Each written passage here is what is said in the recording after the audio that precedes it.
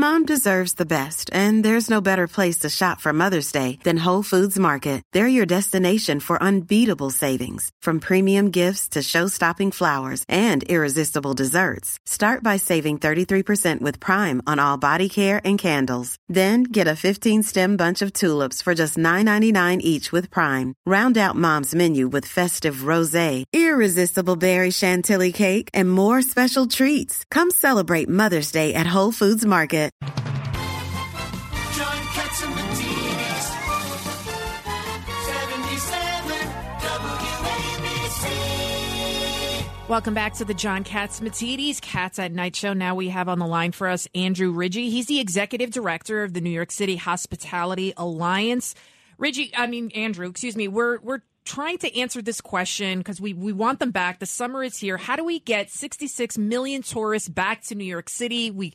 To get the hotel industry booming again, restaurants, they seem to be doing pretty well. But we need these tourists back to New York City because they have to have a safe city to come back to. Absolutely. One of the biggest things that we need to make sure is that we have a safe city and we have a clean city. And that's not just talking about international visitors. People in the tri-state that are going to come into the city, they watch local news. They read the local papers. So if they keep hearing and seeing about all these different challenges in crime, that's going to hurt it. So we need to be telling everyone all the great stories about the amazing restaurants, about our nightlife, about our museums, and really be out there telling a positive story to help combat the challenges that we face. And we need to, frankly, get them out under control. Right. A woman, 20 years old, pushing a baby stroller on 95th and Lexington. That's not helping bring tourism back. Well, it's 1 block away from where Governor Patterson lives. I was actually outside at that time. I didn't hear the gunshot. It was a little frightening to know I was a block away from that. She was a targeted victim, but still, that's so horrific. Isn't that interesting? Isn't it awful that we say, well, thank God it was a domestic violence situation. It wasn't a random shooting. That's what we've come to. That is what we've come to, Your Honor, and it's a shame because it really is hurting the perception of the city. It was clear that the perpetrator ran up from behind her, shot her at close range, kept running. If he runs toward her, she screams because she knows who it is. Apparently, she'd had domestic violence from the perpetrator that they're looking for in the past. But still, it hurts the overall image of the city for such an absolutely tragic situation to happen. Absolutely, it does. And that's why we need to be out there as New Yorkers and out there telling a story about all of the positive things that are happening. But you're right. People need to feel safe. People's perception is their reality, and we need to be doing and continue to do a better job to make sure that when people come and visit here or live here or work here, that they also feel safe and are safe, because that's going to add to the recovery. I mean, listen, people are coming back. You walk around the streets, you hear people speaking different languages from different countries. Business travel is a big thing, especially with remote work now. How are we going to get business travelers back? And we need people to come here. We need affordable convention space. We need to be an affordable city. We need to be a safe city. And we have so many, strong underlying things. Like I said, our restaurants, our nightlife, our culture, all these different neighborhoods. There's things you can get in New York City that you can't get anywhere else. We don't have just one downtown area like a lot of other places have. We have so many different neighborhoods. I mean, go to, Arthur Avenue in the Bronx, go to the Botanical Gardens, the museum, go out for great food in Jackson Heights, go to Midtown Manhattan. We have the underlying strengths. But again, it's the narrative that we need to control, and we also need to project that we are safe, that we are clean, and that people should come here and enjoy it. And when they leave, they need to go tell other people that they were safe, that it was clean, and that they had the greatest food out there. What's the percentage of the hotel occupancy right now? So it's changing. So some places are getting back to almost, pre-pandemic.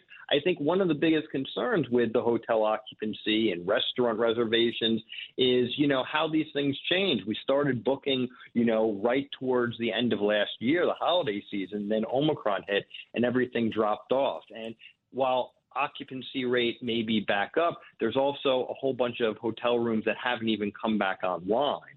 So that's another challenge as well, is how do we get every place back open that had shuttered during the pandemic. Are you just reflecting Manhattan numbers, or do those include the 5 boroughs?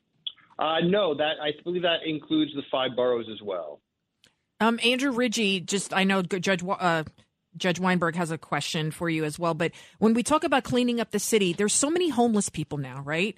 We see all this garbage. I'm seeing so much graffiti. In the Bronx especially, it's horrible. And I'm from the Bronx. There are some beautiful places there, not just the Bronx Zoo, the Botanical Gardens, Arthur Avenue, you name it. I mean, people think of New York City, they just think Manhattan. But you're seeing it in Queens. Our officials need to do something. We need to get the sanitation department out there, because if we don't take pride in our own neighborhoods, how do we expect other people to want to come here and visit and enjoy it as well? Yeah, no, listen, that's true. I mean, my expertise isn't on all that, but what I can tell you is that we need all of these things, like you said, to happen. We need to be clean. We need to paint over the graffiti. We need to get rid of it. You know, even someone was saying to me the other day about how there was graffiti on some of their outdoor dining, and we're talking about jobs. Let's hire some young kids to come out, give them some summer jobs, help them be part of cleaning the city, taking care of the city, and having a civic interest in the city, because you're right. It's not just Manhattan. We have so many different neighborhoods. And mind you, so many of the people that are working in the city's restaurant industry, in the hotel industry, they don't live in Manhattan. They live in another borough, and they may be traveling in to the city. So we need our midtown businesses to do well, and we also need those people to feel safe and be safe when they're going home late at night on Andrew, the train, taking a bus. It's Richard Yes. Weinberg. I'll tell you what concerns me a great deal is this proposal for congestion pricing. In my mind, I think that's going to have a negative impact on people being able to afford to come in, and it's going to cause problems, particularly in the theater district and the cultural institutions. What do you say? And we're still struggling to get people back into the office buildings as well.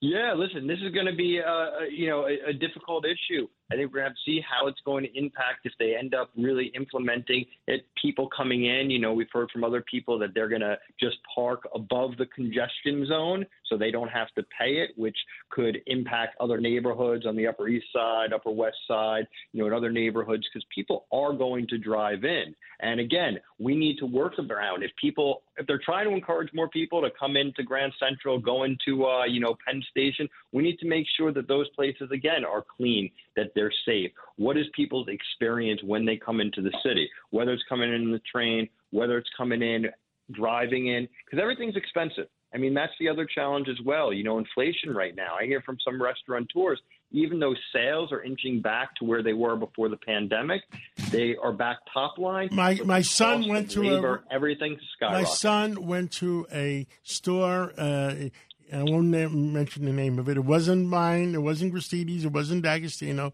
In Southampton, picked up a porterhouse steak, and it was $119. He put it back. Wow. Yeah, no, listen, that's true. And the thing about restaurant meals and everything is even different than if you're going to the grocery store. Sneakers, you need a new pair of sneakers. You're not going to make your own sneakers. You're going to go to a shoe shop. If food gets too expensive at restaurants, yes, you don't have to go out as much.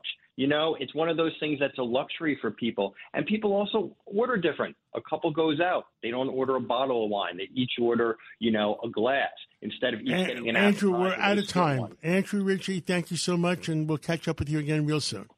Thanks, everyone. Happy 4th of July. Happy 4th of July.